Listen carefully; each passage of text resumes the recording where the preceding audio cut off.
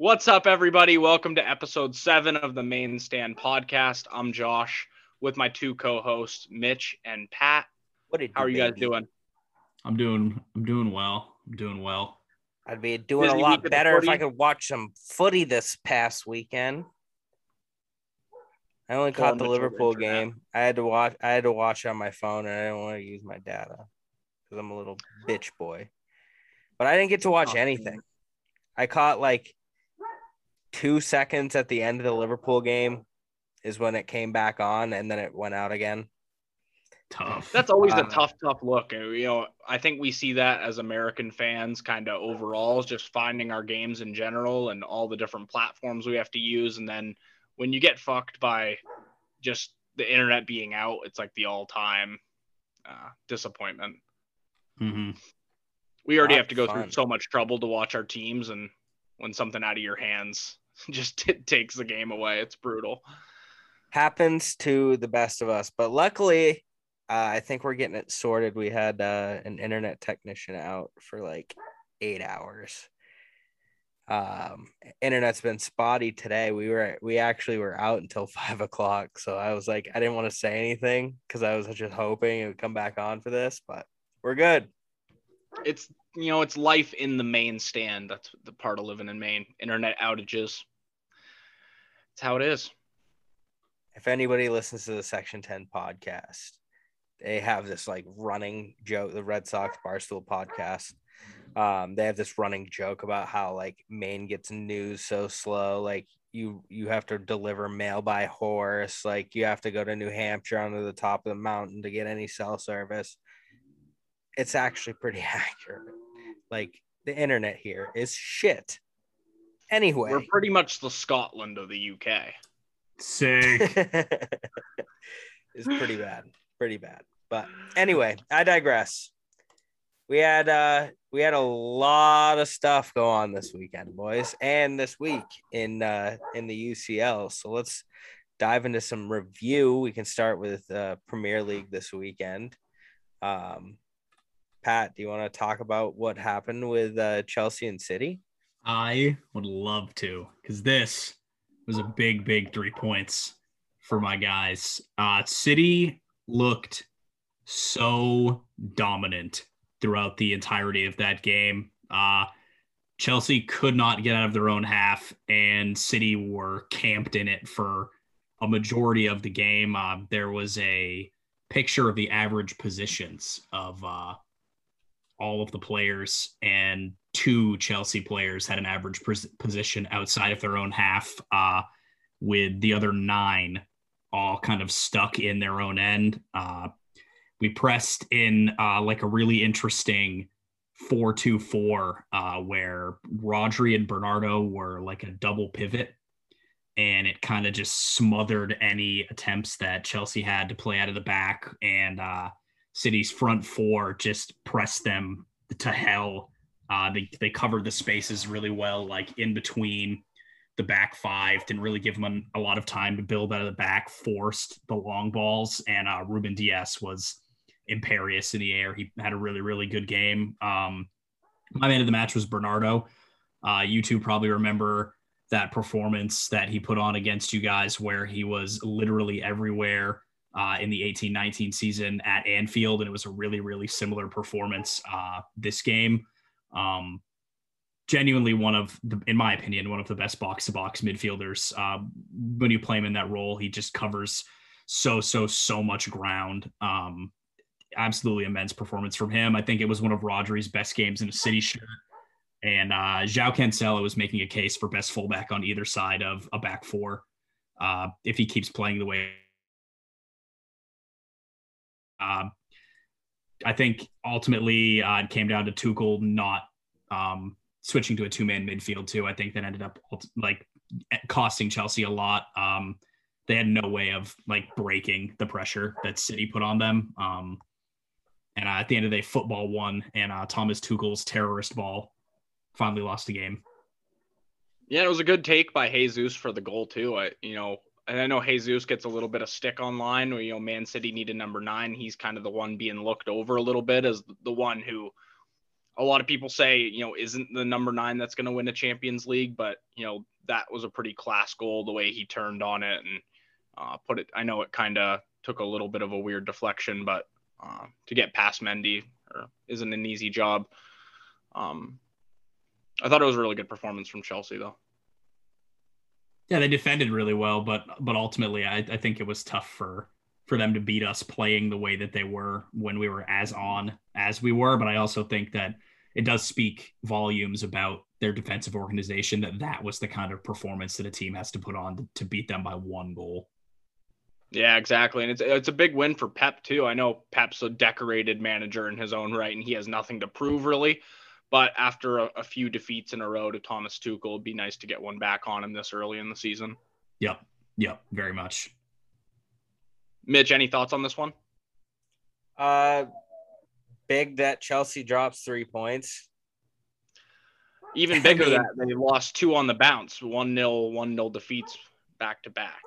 I think that's huge for the good guys in red.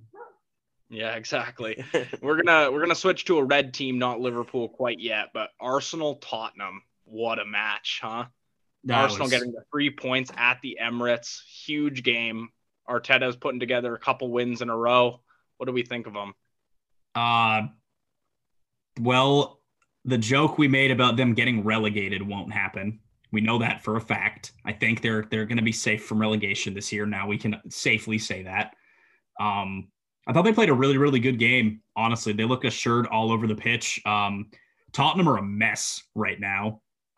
There were people claiming that they had a title charge because they beat us the first game of the season, and then Arsenal were in 19th at one point, and now Arsenal are in 10th and Tottenham are in 11th, and they're both on -5 goals for their goal differential. After a terrible start from Arsenal. I mean, yeah, horrible. The worst start imaginable. And they're back right in the mix at the middle of the table. And I feel like Tomiyasu has been a huge signing for them. He's been incredible. He came in guns blazing, and I think Arsenal kind of snapped to it. They figured their shit out, and they're starting to play like Arsenal, which isn't terrible, but they still sneak wins. And I think against Tottenham, who is a very shaky side right now, I think grabbing those 3 points and is a huge boost for the Gunners. Yeah, I agree with that too. I think Tomiyasu's made a bigger impact than Ben White has so far, and that kind of backs up our point of you do definitely play attacks for English players, especially defenders. Mm-hmm. And Tomiyasu's made a bigger impact since he's come in. Just his calmness on the ball, organization. He's kind of all over the place at the same time. It's like organized chaos with him a little bit. He even gets kind of into the attack at points. I thought he's been great so far. One thing about Arsenal is I put them in my top 6 this year. I have them in the 5th or 6th spot. I know it hasn't quite worked out to start the season, but this is the team. That performance was the team that I had in the top 6. If they can continue to build on that, and you look at the goal scorers, Aubameyang, Emile Smith-Rowe, Bukayo Saka, essentially the 3 players that this Arsenal team is really built on. And those are the ones that look to be kind of the exciting pieces that Arsenal can really depend on week in, week out. So to see them all go in and put a shift in and get a goal, those are the kind of performances and the levels that Arsenal need to keep now. And it's also on Mikel Arteta just to go out with a set of tactics and a plan every week. Whether that actually happens is yet to be seen. But a lot of times, I think at the beginning of the season, people were wondering if the players had, lost trust, if they had kind of given up on him. And I think a North London derby to put in a shift like that shows the players do still have trust in Mikel Arteta. Mm-hmm. I thought they looked phenomenal. That's right. I can't say enough good things about Arsenal's performance. I will also just say Harry Kane has been playing like a guy who doesn't want to be there these past couple of weeks. Mm-hmm. Yeah, he scored 3 goals tonight in the Europa League, but doesn't really mean too much when you put in a performance like that in a North London derby. Fans are going to be on you. and he did pretty much fuck all. Yeah. He should be embarrassed by that. And to go out as the captain of the club too and put in a game like that, it's just unacceptable, man. If I was a fan, I would be furious with him right now because he looks like a player, like you said, that wants to leave in January. Yeah, he just does not look like he is playing for anything right now. He's just like existing. Yeah, and if I were Nuno, I would take the captain's armband off him. If I see any more of those performances, it's not just the performance, it's his body actions, the tone of the way he's moving right now. It's like a player that's sulking on the pitch. I would take the captain's armband off him and give it to Sonny because he's at least out there with a smile leading the team. Also, side note, it's not the UEFA Europa League, it's the UEFA Europa Conference League. Good correction. They did not even get worse that high in the than table Europa League. Sorry. Austin, Whoa. I know you're listening, and it might be time for some Tottenham fan therapy. What do they play on Friday? No, they play. Yeah, they play Thursday at the same time as the Europa League, and like I don't know, maybe you have to have ESPN plus or ESPN minus to watch the game. Yeah, ESPN plus on Friday nights.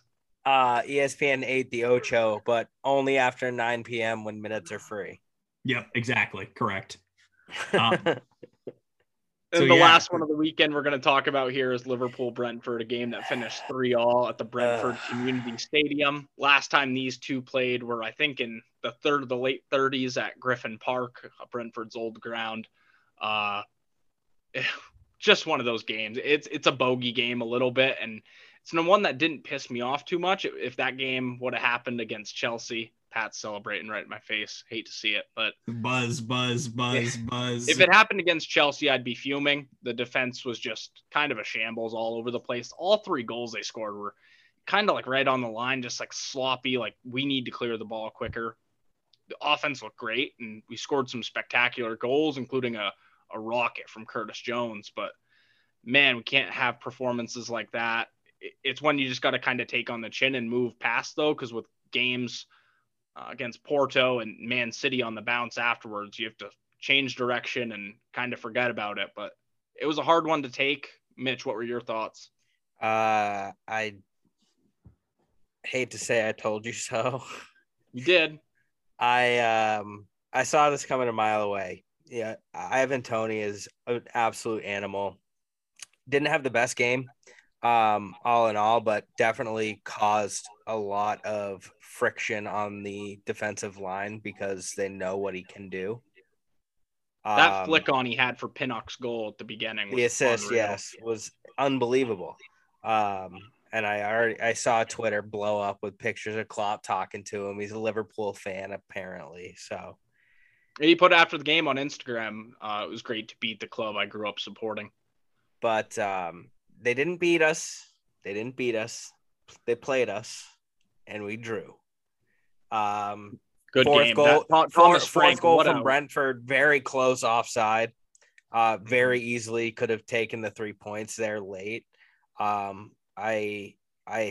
rate Brentford a lot after I've actually watched them a lot this season just because it's a team that's coming into the league after so long. Like there's going to be eyes, and I've had my pair on them. And, the game against Arsenal, they have nothing to lose, and they're just going to play how they play. And they play a very physical, fast brand of football. It's exciting. And, I knew that Liverpool, with the game on the bounce at Porto this week, regardless of people being rested, I knew Liverpool would kind of fall back a little bit in terms of they're going to slack off to a degree. It's not as big of a game as a Chelsea or a City or a Porto UCL game. So they're not going to put in that 100% performance, and it bit them in the butt, and they walk away with a point. Very lucky to do so. Brentford very easily could have won that game many, many times over. Yeah, and we could have closed it off too. We were up 3-2, I believe. And Salah and Mane had chances back to back. And I was like, those are going to come back and bite us in the ass. I think both of them went over the bar. I knew those were going to come back, and they did. But all you have to do is tip your cap to Brentford. It was a great game. They have, Thomas. Yeah, I don't want to discredit like Liverpool to that degree. It was an unbelievable game from the neutral perspective. Like very, very fast paced. Blows being thrown back and forth for 90 minutes. It was an incredibly exciting game. Yeah, and what I was going to say is that you have to tip your cap to the manager, Thomas Frank. I mean, what a moment that must be for him to go up against another German and Jurgen Klopp, probably one he's looked up to for a long time, and to get a result off of him. There was one point in like the 80th minute where Brentford had a chance, Mane goes down, has a chance on goal, and Thomas Frank kind of just gives Klopp a look like, what a match of footy. And it was a shared respect. Like we're going at it right here. And it was a great game, but it didn't go out in the favor of the team I liked. So a little bitter, but I got you on the I told you so. Like I saw that coming a mile away, boys. And then, now we get to move on into the Champions League. It's been a crazy week. Talk about a load of matches that were just thrilling from every aspect. We'll kind of run through some, stop and talk about some different ones that stand out. Started on Tuesday with Shakhtar and Inter. Inter dropping points again. They're quickly finding their way kind of in the middle of that table. I don't know if Shakhtar getting out of the group, boys. I might have been wrong. Yeah, that take's looking a little bit colder now. Ajax topping Besiktas. Ajax and Dortmund are kind of gravitating towards the top of their group. That was one we were kind of unsure of with Sporting and Besiktas from Turkey. But Ajax and Dortmund are looking to be the better sides in that one. Oh, the next one. Yeah. There's a new sheriff in town. What a match and what a goal to win the game. Oh my God. Right in the left corner. Banger. Oh. And to do it on the road. At the Bernabeu. The Bernabeu. They rocked up to the 12-time? 12. They have 12 Champions Leagues or 11?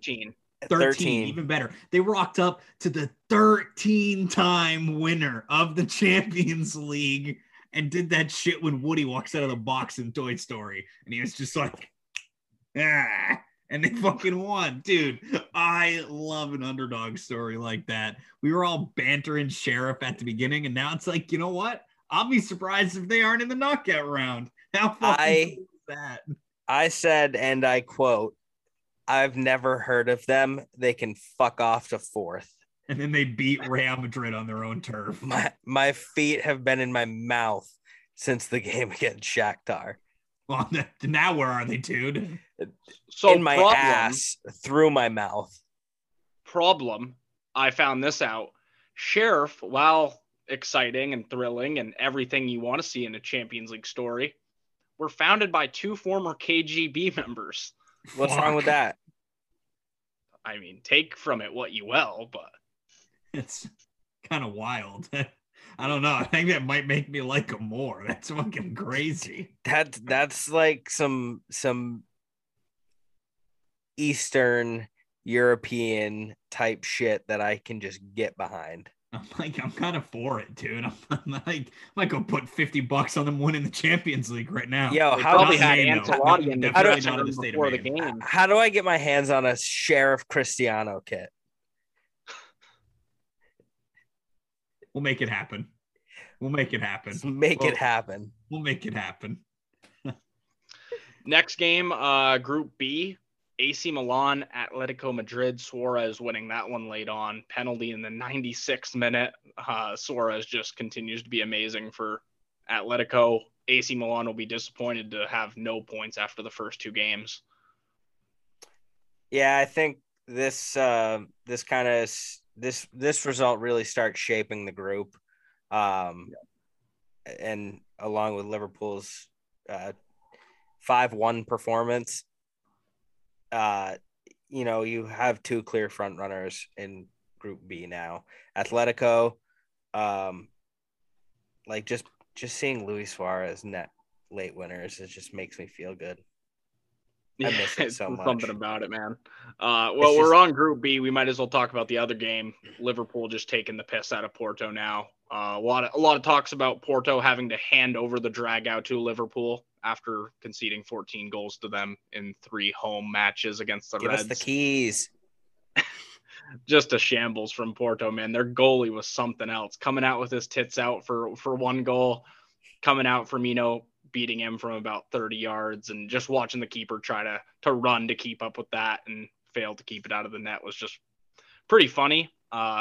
Like you said, Group B starting to take shape, and with 2 games between Liverpool and Atletico on the bounce in a row, I think after the next 2 games, we'll kind of figure out who's leaving to go to the knockout round in Group B.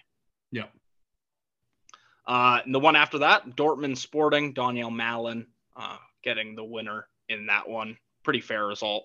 Yeah. And then PSG, Pat, your team, PSG beat City. So here's the thing about that game. That was like the epitome of everything I've been saying about Man City needing a striker, because PSG did not deserve to win that game 2-0. If we finish the chances we create and Donnarumma doesn't stand on his head, we could have won that game like 6-2. Really. PSG created only those 2 chances. Honestly, if Bernardo or Sterling put in put in anything there to put the game at 1-1, I think it's a totally different game. I think City were really unlucky to come away with A, no goals scored, and B, no points. Like a 1-1 draw would have felt, I guess, fair. I think City beat him at home. I was not convinced by that PSG game. Messi's goal was phenomenal. Take nothing away from that. That was incredible solo effort. Picked the ball up on the halfway line, ran 50 yards, and then hammered it top bins. But their first goal just fell to Idrissa Gueye off of a pretty fortunate deflection. Won't take anything away from the finish, though. That was a banging finish to put them up 1-0. But if City finished their chances off, I think that's a completely different game. The XG was like almost 2 to less than half of XG at the end of the game. So City unfortunate, but I'm not worried about that performance. As a fan of the club, we're still going to get out of the group, and we were definitely the better team.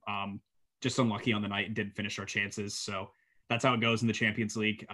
If it's a knockout stage game, it's a completely different story, and PSG knock us out. But at the group stages, I'm not too worried about that. The performance was good. The result just kind of went against us. Yeah, and as a neutral, that Messi goal is what Champions League football is all about, isn't it? That eruption to the crowd. Messi scored. Put that in the back of the net. Yeah, and how many times has Messi done that running down the pitch? Plays a quick 1-2 off somebody and hits it one time. It's just, vintage Messi. And you could see when Messi was about 20 yards away from the 18-yard box, Pep saw what he was doing, and Pep just put his hands on his head. Yeah, he put his hands on his head. Yeah. Been there, done that. Yeah, it's vintage, man. And Pep's just like, fuck, I got that for 3 years. I mean, Yep. What can you do? I love Lionel Messi, so I just didn't really care that he scored. I was like, you know what? Apparently Marquinhos doesn't love him, making him lay on the ground. He was just giving him a break. He was like, you know what? You've earned it. Lay down, King. Rest your tired legs. Actually, he was pretty quiet up until that goal, in all honesty. Mbappe really was like the star attacker for them in that game. He was causing all of the problems. Mbappe is going to cause problems. I mean, what you thought. But I have one thought of yours to challenge. Sure. You very definitively said City is coming out of the group. Yeah. I don't know. Bruges is looking pretty freaking good as of late. We're going to beat Club Bruges, Mitchell. Hey. The Liverpool goalie derby. Anything can happen, Patrick. I want you to remember you're right. that. Anything can happen. It is the Champions League, but I am staking my claim that City are coming out of the group. Okay. All eyes on Bruges. Bruges, and they beat Leipzig. Bruges is doing well to start off the group with a draw against PSG and a win against the Germans. Leipzig will be very disappointed to have no points after their first two. Like I said, this one was the former Liverpool goalkeeper derby with Galashi for Leipzig and Miggs for Club Bruges. Pretty actually is a very surprising result. I didn't very get surprising. many points from this group, and they've done well. They were impressive in last year's Champions League, though, weren't they? They beat Real Madrid, didn't they? Yeah. Last year? Yes. Yeah. Next game, Atalanta beating Young Boys 1-0. So this group's pretty wide open, the one with Manchester United, Villarreal. Atalanta and Young Boys is probably the most open group in the Champions League right now, in my opinion. Mm-hmm. Yep, 100%. Absolutely. With the result that United was handed by Young Boys to start the group stage, Atalanta kind of finding their footing after dropping points. You know, I could see this going any way, but I still think United probably the strongest team out of the four in the group overall. But it's going to be probably the most interesting to watch. Group G, also very, very tight still. Salzburg, honestly, a clear favorite, but the fight for second is on between Sevilla, Wolfsburg, and LOSC. Boy. Yeah, Salzburg's an interesting one too, isn't it? Because Jesse Marsch got promoted up to Leipzig. So they underwent a pretty big change this summer, and to start the Champions League off that well, impressive for them. Going back to the Atalanta, Man U, Villarreal group, actually, those next two matches for Atalanta and Man United are going to be cracking matches because Atalanta are going to be running behind Man United, rolling spliffs up behind Harry Maguire. Man, they are going to rip him apart. Two games I'm very excited for, at least. Mm-hmm. We can get into the next one. Wolfsburg, Sevilla, draw, pretty fair result. Sevilla, I had them going down to Europa, so I'm not too surprised by them dropping points already. Bayern rolling over Dynamo Kiev 5-0. Leroy Sané scored a banger from the left. Don't know if you guys saw that one. I did not. I did. Yeah, he had a really good game. He's kind of having like very, really good restart to his career, so to speak, this year. First fully fit season with Bayern. He's been playing really, really well. It's 11 GA in 10 games. I think so. It was 9-9 before this one, and he got a goal and an assist, right? Yep. Yeah, so I think it's 11 and 10 now. Yeah, good for him. I always liked Sané, even when he was at Man City. So I adore him and his afro. I want him back. Next match, Juve beating Chelsea, like we mentioned earlier. Chiesa getting the goal shortly after halftime. There's another one where I feel like they just kind of suffocated Chelsea, and Lukaku didn't do enough. That's I was chatting with our friend Cameron, whose name has come up a bunch on this podcast lately. And he kind of made the point that Lukaku's been these last two tests, Juve and City, he's been invisible, really, in these last two games. I mean, to show up, to even create a controversial, so to speak, moment for his offsides goal against City. It took Kai Havertz being like 6 literal feet offsides to get him in behind. Didn't look great against Juve. Is Lukaku does he just beat the shit out of small clubs? Is he going to turn up against he didn't play great against Liverpool either. I know they were a man down in the second half and their tactics totally changed, but the first half he didn't really threaten Liverpool too often. Yeah, is he going to be one of those players that just beats the hell out of the fucking Watfords and the Fulhams and the fucking whoever else that sucks and just kind of ghost against big teams? We'll see. Time will tell. I think he's good enough to kind of reach those levels, but it takes a special player to do that in the big games in the Premier League and the Champions League. And we kind of saw him a little bit falter for Inter when it got later in the Champions League stages. So we'll see. Yeah, I guess we'll see. This next result was insane. We have a listener out there who made it a point to message our Instagram and ask us if we were going to be talking about this result. So just wanted to let you know. I'm pulling up the DMs because I am really bad with names. Roman, I am so impressed with Benfica after that 3-0 win. That was incredible. Incredible. Barcelona are dog shit, but what a result for Benfica, man. Yeah, it's a little bit of both, isn't it? A Barca being shit and Benfica just putting in a worldy performance. So what a good game from them. Few players that really stood out. Rafa Silva was incredible. Their defense is well organized too, man. I talked about their defense a lot last year, how organized and good it was in Liga NOS in Portugal, and they just bossed it. I rate Darwin Nunez, the guy who got 2 for them that night too. I think he's a really, really good player. He was a name that was kind of circulated around in City's hunt for a number 9. So I did my due diligence and paid attention to him as much as you can, you know, being a fan of the English Premier League and not really having much access to the Portuguese league, but he's a proper player. I like him a lot. If he keeps up his form and City keep needing a number 9 going into January, I wouldn't mind seeing us throw a bid in for him. Yeah, so we kind of bantered Barca a little bit here last week, I think, with Koeman being on the hot seat a little bit and whatnot. I don't know how fast news travels up in Maine, like we mentioned earlier, so you guys might not have heard this, but Barcelona are looking for a new manager. Yep, Koeman I saw Pep's assistant is one of the names that's being floated around to replace him right now.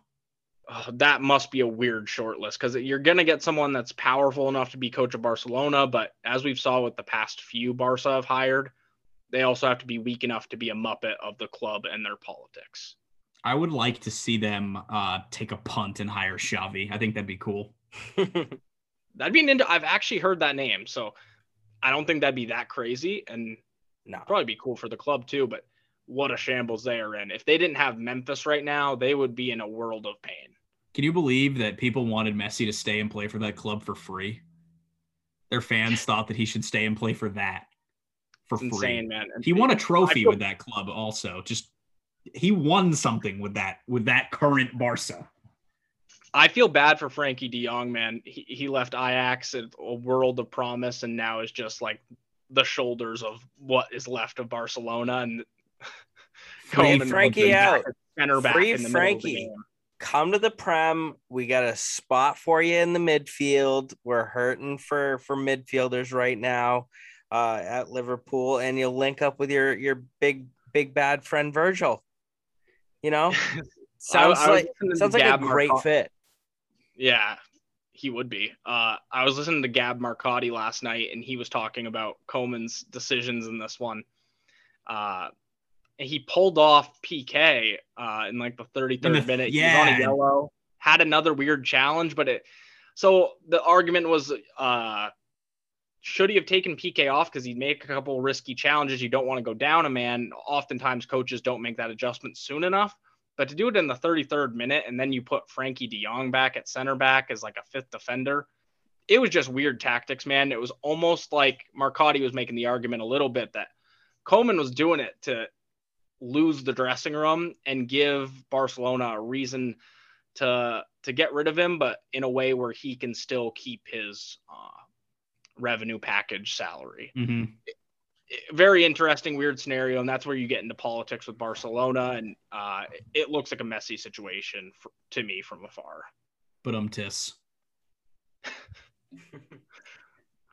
Okay, sorry. Well, I'll shut the fuck up. Let's talk about Man United and Villarreal.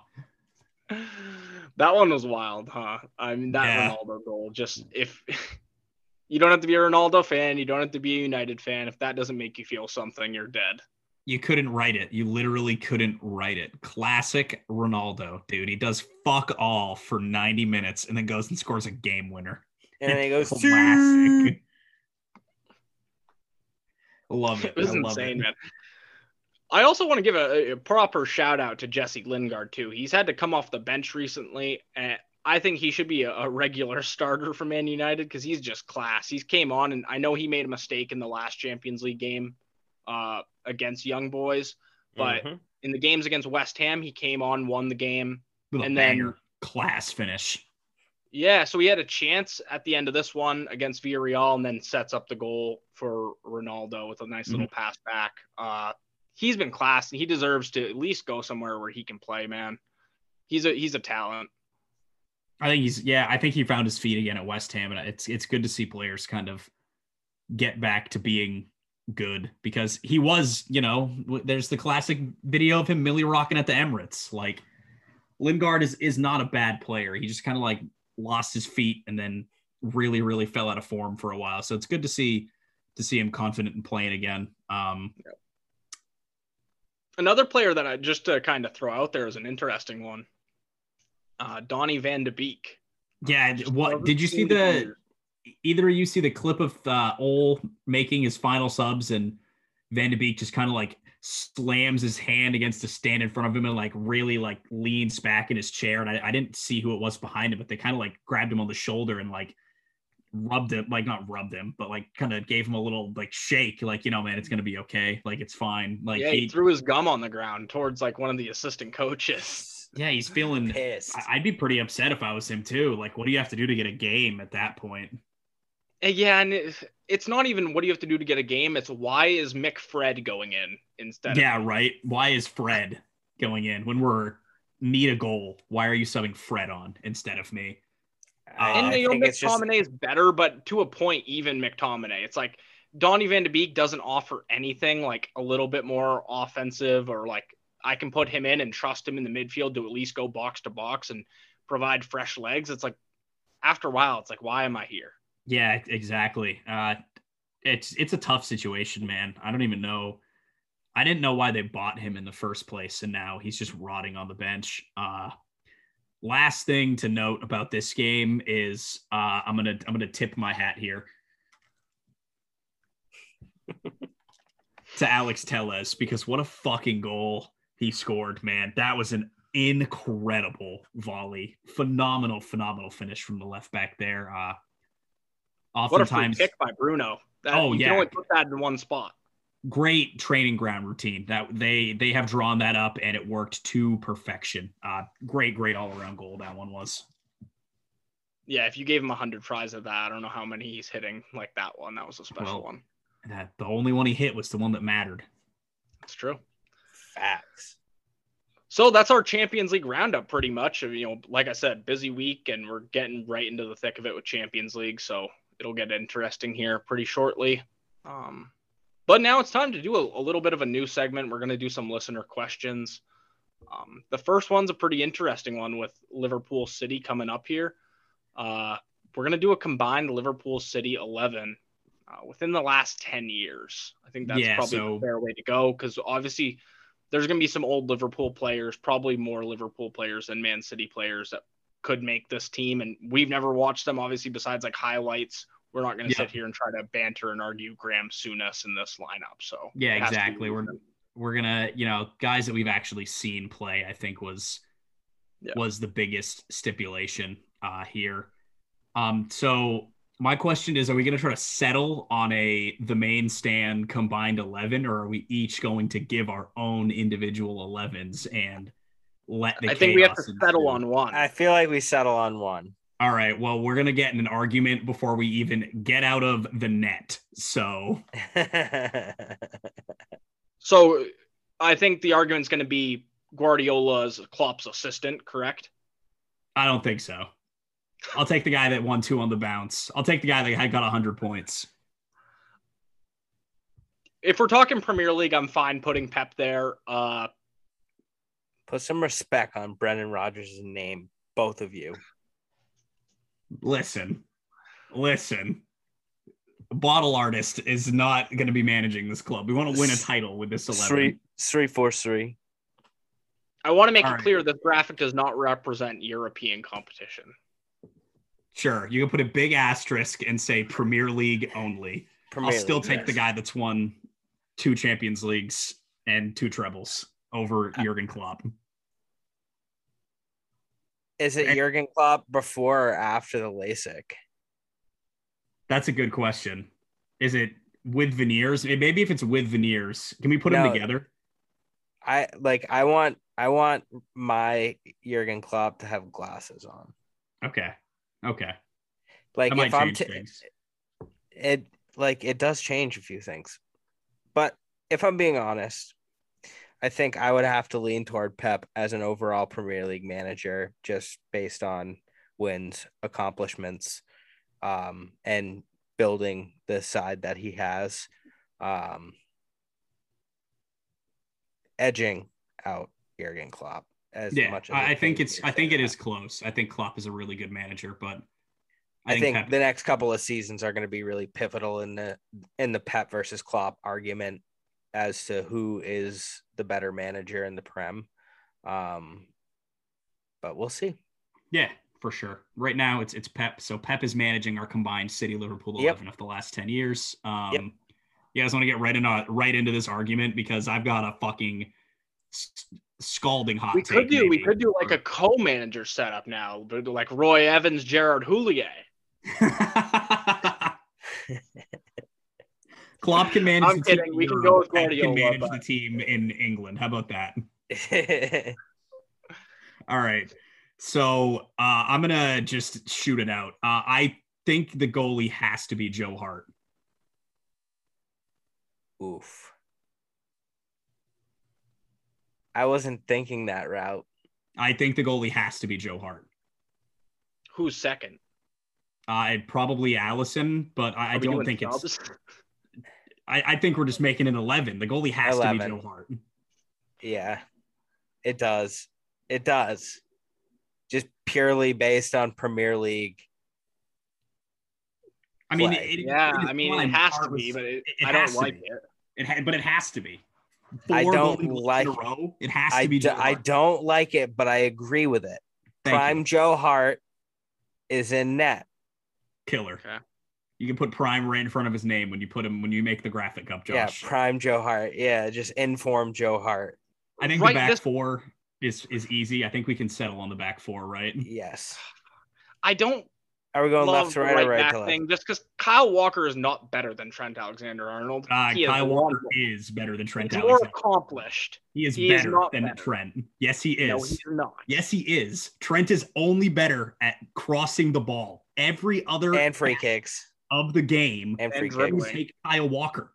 He's a better defender. He's got more pace. He's more physical. He's just as good at passing the ball. He can slot into the back four as a center back and let his right winger push up. It is 100% Kyle Walker over Trent Alexander-Arnold. He's not just as good at passing the ball.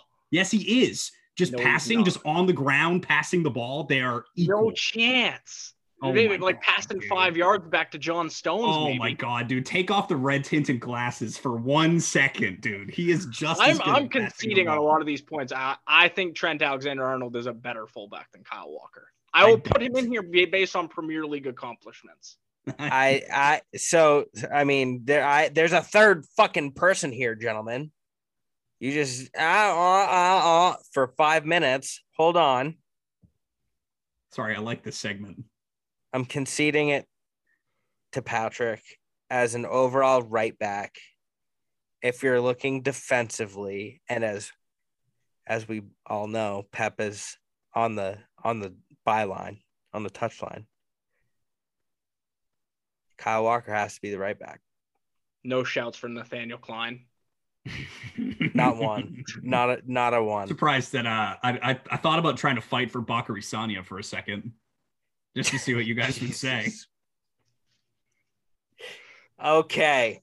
Moving to the fullbacks. Or the other fullback. Robertson. Are we going to Robertson? Robertson. It's Robertson. And I think the center back pairing is is Company and Van Dijk.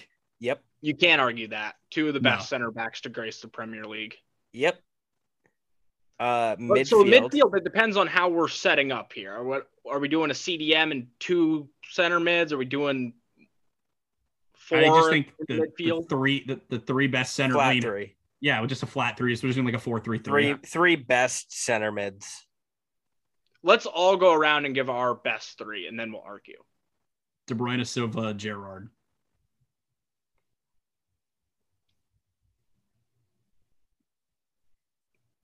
I'd go De Bruyne, Fernandinho, Gerrard. If you're doing I'm playing in my brain, Gerrard is the deep lying midfielder. No, I'm letting Gerrard get ahead, get some creation. Well, that's what we got De Bruyne in there for. We had two creative dudes. I'd rather have Gerrard as the CDM there.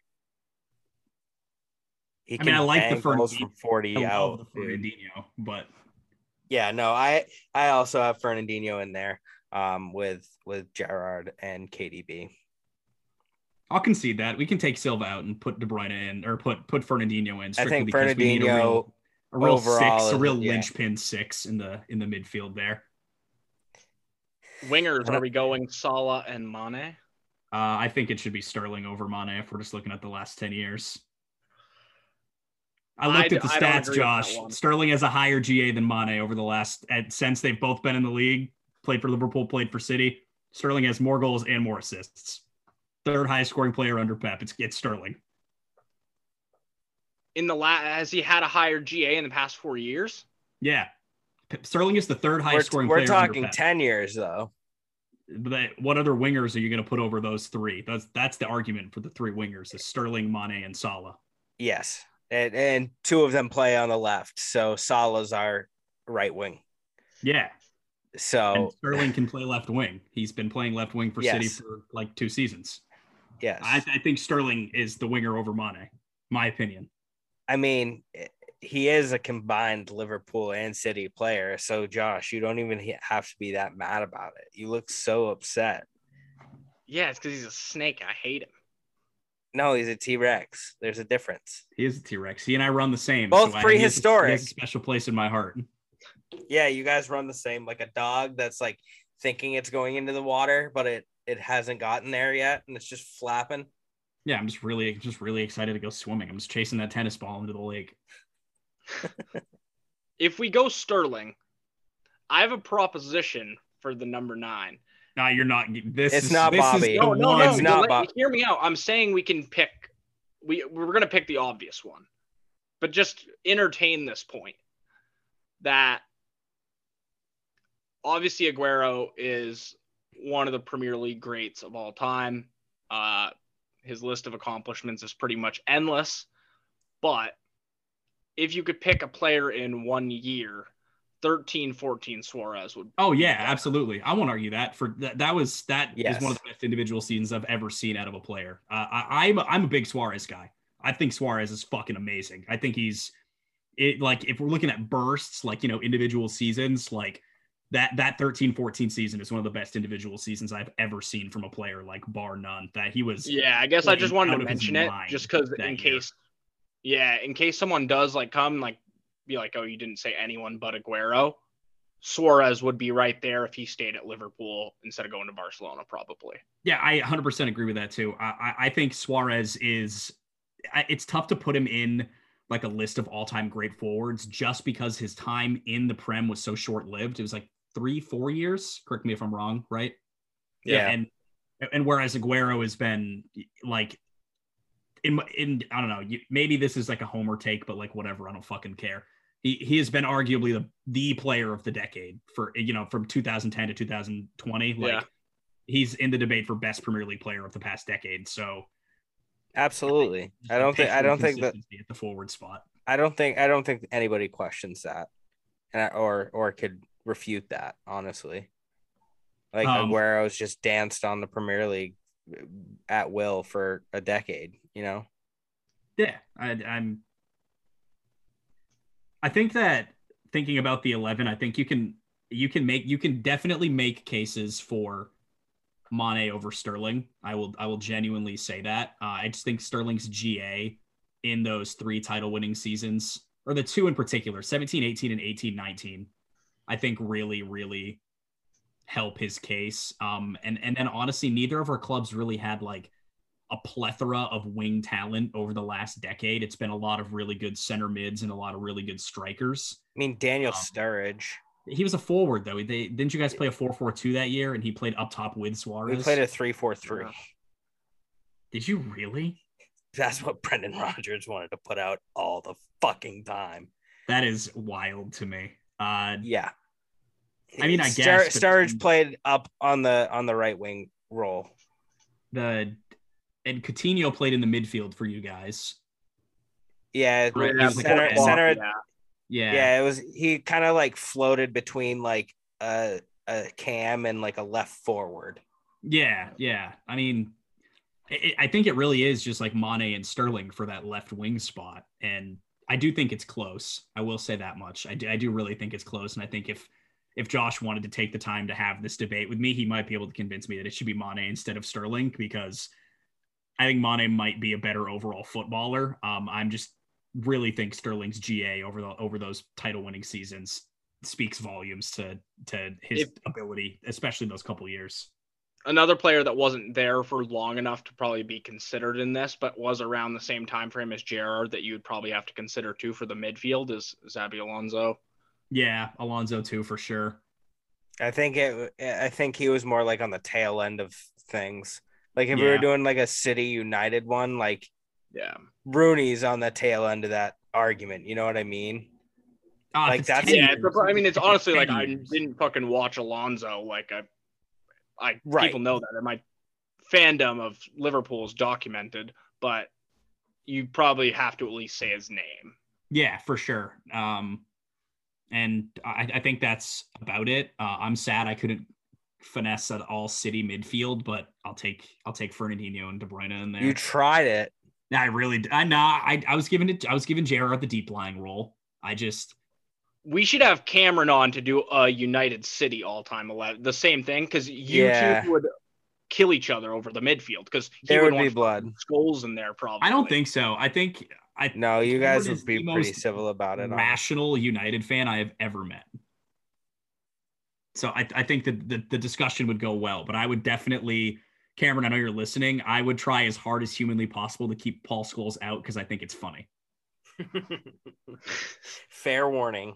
Little salt for rat.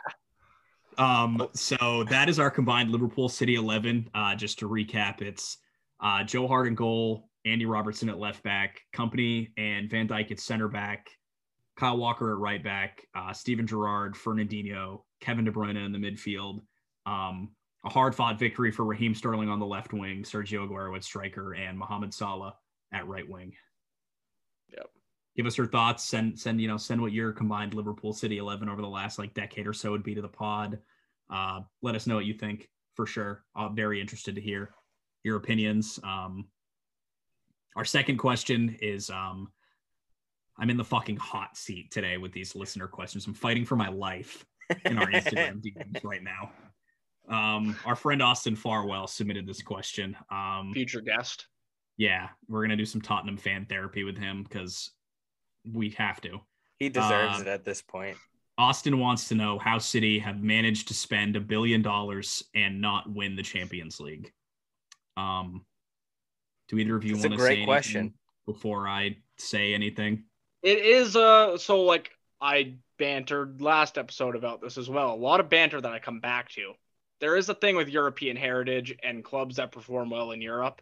There's just something when the Champions League anthem hits and those lights flicker that teams that have that European heritage play well.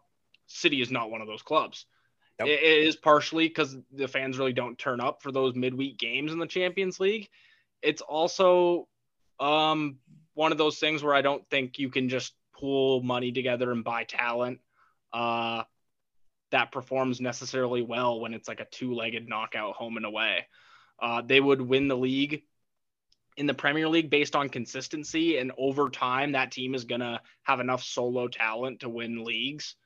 That's just the way it is. And with a manager like Pep, you do build that chemistry over time, but it's still in those games where you go up against well-organized, big teams, it's hard to break them down. And I think City have experienced that in the past few years in the Champions League. And overall, I think that's why they haven't won one yet.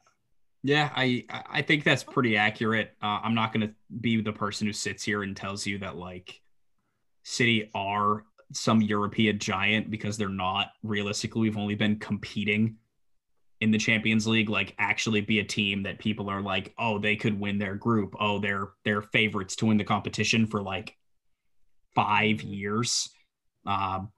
It took Sir Alex Ferguson's United several years to win a Champions League. That kind of stuff just doesn't happen overnight. It's not just like an instant thing. And to Josh's point too, I think he's not totally wrong. Our fans aren't totally warm to the idea of the Champions League. If you ask the average City fan, would they rather win the league or rather win the Champions League? I think a lot of them would say that like they prioritize the league. They think the league is more important at this point.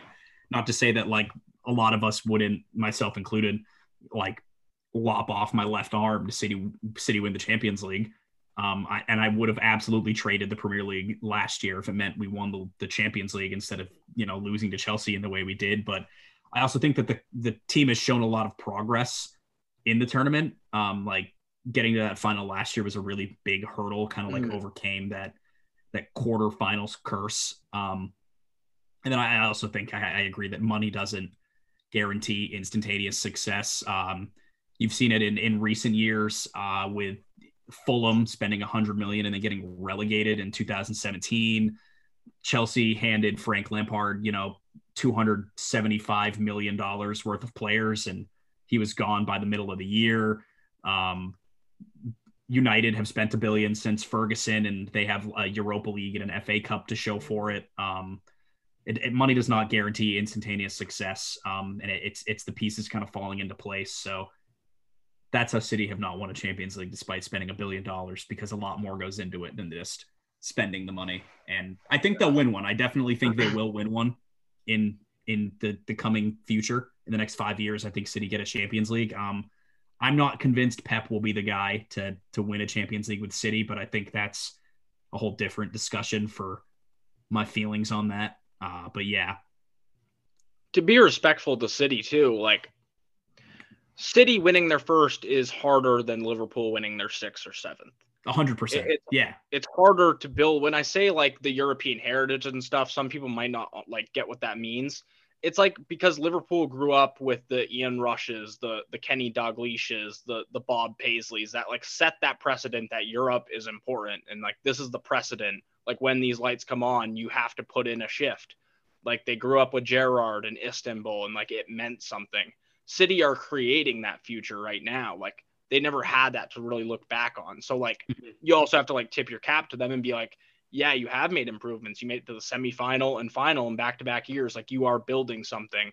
And when that first one does come, it will be important. And it's something to build on in the future and future players will look back on. And it is hard to win that first one. It's like Liverpool winning the league after 30 years. Like you don't necessarily have that precedent and like you're setting it for yourself. So I do think it's hard. And, just because you spend money, you can't really necessarily even expect them to win. You obviously favor them, but it's extremely difficult. Right. Yeah. And yeah, I actually don't think I have anything else to say to that. I think that's pretty nail on the head right there. I think that really sums it up. We have one more listener question that I snuck in because I think it's good to add a little bit of humor to this show. A friend of mine, her name is Kess. She submitted this question. She submitted 3 really funny ones, but I think this one's my favorite. So the Office, everyone's favorite personality trait / American sitcom, features a gentleman by the name of Michael Scott. Boys, she wants to know if Michael Scott was a footballer, who do we think he'd play for? I have 2 answers. The obvious choice, Sunderland.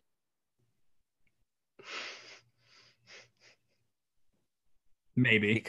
Because I think he would do it for the glory of bringing them back to the top. The not so obvious choice is K Sports in the 9th division. Because their nickname is the Paper Boys. It's fucking Mitch did his like research. That's a deep cut. I like that a lot. I'm a really big fan of that answer. And I will concede on that. I don't think my answers are going to be as good as Mitchell's, but I have 2 thoughts. One, is Crystal Palace because they have cheerleaders, a bald eagle, American owners. That's a really good fucking point. I think that having seen the show, I feel like the cheerleaders are enough to. It's just like such like an American soccer team in like the weirdest way possible. Like the most American English team. Like I feel like he'd end up like signing up to play for Crystal Palace, thinking it's an American football team. Yep. I also think that he would play for the current Barcelona. Yes. Because he doesn't realize that they're dog shit now. And it's just, it's Barca. And then they're actually terrible. Could Michael Scott don't have be a better coach than Koeman? That's a good point. Would he really be worse? My hot take is that I'm not doing one because Parks and Rec is a better show. All right, then who would Leslie Knope? Who would Leslie Knope play for? That's a tough one. I'm not good at these, man. I have to think of the ethos of the club and the town. Arsenal. I don't know. Too much to think. Arsenal. No, Arsenal's not organized enough for her. Need something organized. Well, I was more thinking because they're like, like London, like the top, like the history of it. You know what I mean? Yeah. Like she's a big history buff, works in public. I was going to say for Michael Scott, I was going to say Arsenal's pretty much public servants at this point. So pretty much. I was going to say Leeds for Michael Scott because I feel like Leeds is probably the closest thing to Scranton in the UK. Yeah, that's a good one. All right. That's a fun one. I like these fun. I like question. If anybody out there listens to this and they have listener questions, whether it be like serious football questions or just like stupid questions that you want to ask talking us, points that we think are just fun. like fun shit that we can enjoy and chuckle at, please submit them to the pod. Send it in a voice memo. It's in the link in the Instagram bio. Yes. Side note, Josh, I found a very, very old picture from the Newcastle night at Foreplay. Oh, fuck. That's a deep cut. That's a deep cut. We might get into we should bring that story up at some point because that was fucking hilarious. But I just Farwell didn't even call it the championship. He said get back to the second division.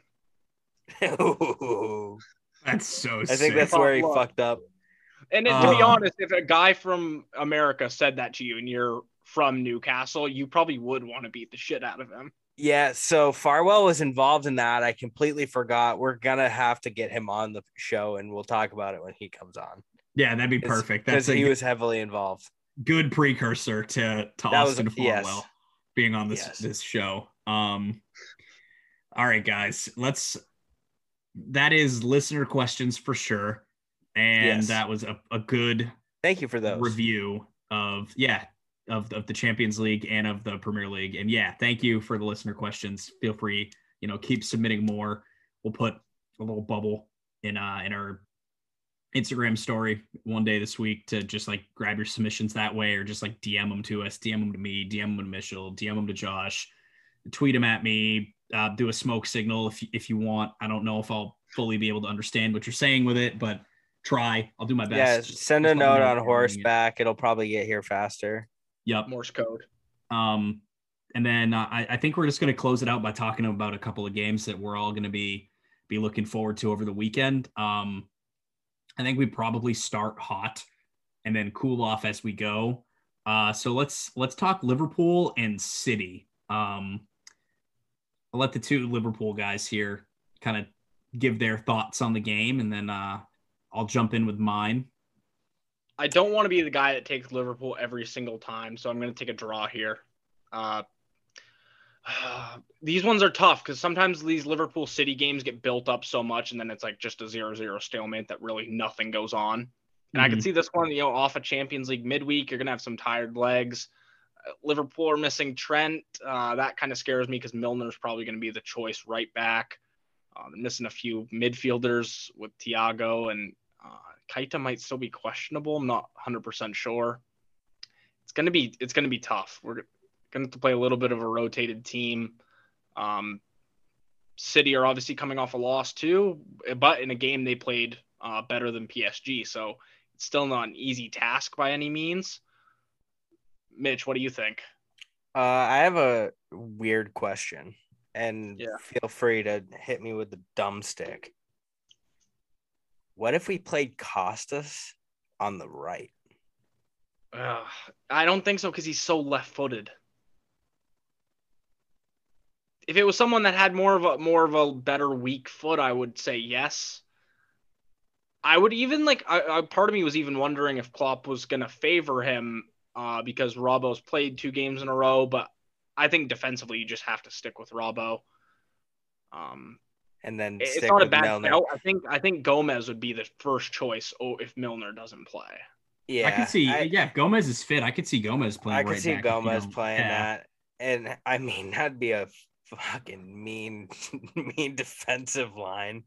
Like, our top 3 center backs all making an appearance. No, I hope that with the defensive kind of lacking that we had over the weekend against Brentford, obviously picked up the pace 5-1 against Porto. But now we're kind of shaky again, a lot of question marks when it comes to a big league game against City. I don't know. I think Bobby could end up starting over Jota this week. And then Jota getting the sub in. I do like the Curtis shout in the midfield, but I would like to say somebody gets a definitive 3 points out of this. And I hope it's Liverpool, but I see City squeaking out a 1-0 or a 2-1 win. Is it at Anfield? It's at Anfield. I don't think City win then. That's why I guess, yeah. I lean towards draw then. I've been a homer the whole episode. I feel like I kind of just have to really stick with it. I'm saying 1-0 City. I think with how we've played in the last 2 games, I think City are going to win this one. I think the point of Liverpool having to play a rotated team really, really favors City. I think last season, fans or not, City just going to Anfield and getting that win is huge for the confidence of the team. They feel like they can break the Anfield curse, so to speak, that we've had, because you two probably know this, but that was the first win we had ever gotten at Anfield, or not ever, but I think in the last 20 or so years. So I think it's 24. I think it's a confident team. I think the win against Chelsea is going to help a lot. Show that we can go to another hostile away field and beat them. I think the City team is full of confidence right now, and I'm gonna side with my guys here. I'm not gonna go in sad and unconfident in them like I did against Chelsea. I think we're gonna win. I think City are winning 1-0. So the one thing I challenge you on is that I don't think there's any chance in hell City hold a clean sheet. Liverpool have scored 3 plus goals in 7 out of their 9 last games, and 3 goals in their past 6 games. I think the offense is just on a tear to start the year. It looks like the front 3 is really back in form. I don't think there's any chance it ends with 0 goals to Liverpool. But City to win isn't a crazy shout. So that's the only take I had on that. Yeah. I do also just want to note though, City have the most clean sheets in the league right now. So sure. We are very, very solid at the back. So I do think that it's possible we keep the clean sheet, but 1-0 is optimistic. 2-1 is realistic. Fair. Or 2-1, sorry. Not 2-0. 2-1 is realistic. Yeah, 1-0, forget about it. 2-0, that's the way to go. No, we're going to stay in the northwest of England. Man United, Everton. Pat, why don't you go ahead and start us off with this one? Wow. I don't know where to start because United won 2-1 in the Champions League. Did not look super convincing despite that win. They were kind of all over the place. Just 2 moments of individual brilliance did end up winning them that game. But I do think that 2 moments of individual brilliance will also be enough to beat Everton. I think Everton are a bad side by any means, but I think that Man United will just edge this one, especially at home. I'm going to go for another 2-1. I'm going to say 2-1 to United, and I think Ronaldo continues his scoring streak. I'm going to say 3-0 to United. I'm going to say 2-0 Everton. I love it. I hope you're right. Josh is going spicy today. Man, why can't I think of his name? Why is it blanking me? Liverpool legend. This is embarrassing. It's been a long day, guys. Yeah, it's been a long Rafa, the manager. Benitez, man. He started out at Everton on a bender. And they have some goal scorers in that team, man, and some guys that know how to move with and without the ball. And it's that United defense that's shaky, man. And in the midfield, Everton have improved their midfield. A lot more names in there that we recognize nowadays. So I see Everton seeing this one out. Next game. 2-0, though? You think Ronaldo's not going to score? No, I actually think Everton could hold a clean sheet. Pickford in goal. I banter Pickford, but he has a good game once in a while. Every squirrel can find a nut, so I think he finds one against the Red Devils. I just think Ronaldo feels inevitable at this point to score a goal in like every Premier League game. Like I will be surprised the game he doesn't score in. We'll see. Next one, Tottenham Villa. This is an interesting one just because it's two crazy sides. If you had to pick like the two most like up and down teams. This is going to be a fun game, I think. I'm saying 2-2. I think this game's going to be a fucking shit fest. 2-2. Danny Ings is going to shit on them. Danny Ings hat trick. I think Villa's going to win this one. I don't think that's 3-1 to Villa. I was leaning towards Villa, but Tottenham eventually have to do the Tottenham and pick up points somewhere. It's not going to be against Villa because Villa's going to beat them 3-1. I'm saying 2-2. Switching gears, we talked about Barcelona and their mess right now. Oh, God. It doesn't get any easier for them as they go up against Atletico Madrid, the defending champions. I think they're going to get piped. I think so, too. I think this is the game. Doesn't matter what Koeman's trying to do or where they're at in the hiring process. I think he goes. Yeah, I think it's going to be like three or four goals to Atletico, like 3-4-0. It's going to be bad. It's not going to be I think Atletico are going to kill them. You're going to run through them. And then finally, fun one, Atalanta Milan in Serie A, kind of the game of the week here in Italy. Mm-hmm. This one's all over the place for me because, again, two teams that are offensive-minded, pretty exciting. Like I said, Serie A is wide open this year. We have like 7 teams contending for the title. So, which is dope. I actually favor Atalanta on this one. Yeah, that was going to be my prediction too. I'm saying I like 2-0. I'm going 2-0. I don't think Milan score. I think it's going to be 1-0. I think it's going to be a pretty kind of dull overall game, and it's just going to be one onion bagger for Atlanta. Or Atalanta, sorry. Atlanta. Long day, guys. I just kind of want to say that I'm personally offended that you took this game as the Serie A game of the week when we have Fiorentina playing Napoli. I did see that one. Napoli in first with 18 points. Fiorentina in fifth with 12. Fiorentina has been in unbelievable form as of late. I mean, also Napoli has as well to get 6 out of 6. But, if Fiorentina find a way to sneak out 3 points, that top 5 really condenses. We're 3 points separating 1 and 5 at that point. I need I need Fiorentina to not finish in the top 7, or Mitch is never going to let me live it down ever. Napoli is going to be on some short legs too. They played in the Europa League today, I think against Spartak Moscow or one of those Russian lost. teams. They lost 3-2. Osman got a late goal to bring one back. It was 3-1. 2 red cards in that game. If anybody can fucking find an affordable purple or the purple Nintendo Fiorentina jersey, preferably with Bobby Duncan on the back, that would be best. The boys in purple are buzzing. Yeah. We're all over the place. That wraps up the episode today. We've been going for about an hour and a half, boys. So what I suggest to do with this episode is, kick back. It's Friday night. Put the TV on. Put some Sopranos on. And then after you're done with the new Sopranos movie, listen to the podcast with the boys. Enjoy a few pints on Friday night. Get ready for the footy weekend.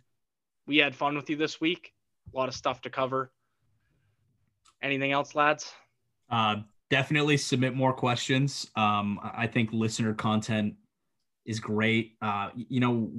We may seem like content creation geniuses over here at the main stand, but anything helps. So if you got something you want to hear us talk about, you got a league you want to hear us cover, if your favorite team is playing and we haven't talked about them, tell us why we should. Sell us on a game, sell us on a club. Give us some fun stuff to talk about. If you want to be on the pod too, shoot one of us a DM. We'll see what we can do. And to Josh's point about enjoying your pints, enjoy responsibly. Enjoy responsibly. Or hopefully I have internet this weekend. Yeah, and also Spectrum, if you're hearing this, fix Mitchell's internet. Yeah, because Pat and I have to watch the City game and get mad at each other. The City Liverpool game. We do have to do that. I'm pretty sure I blocked out enough time this weekend to do that. We play Sunday, right?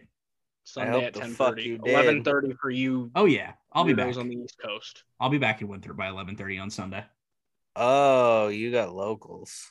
No, I'm not playing. Also, the boy is back home from the 16th to the 31st in October, so we will have episodes where all three of us are recording in Maine. Let's go. Our first organically Maine episodes. Oh my god! Live show. I'm gonna have to buy a microphone. Holy shit!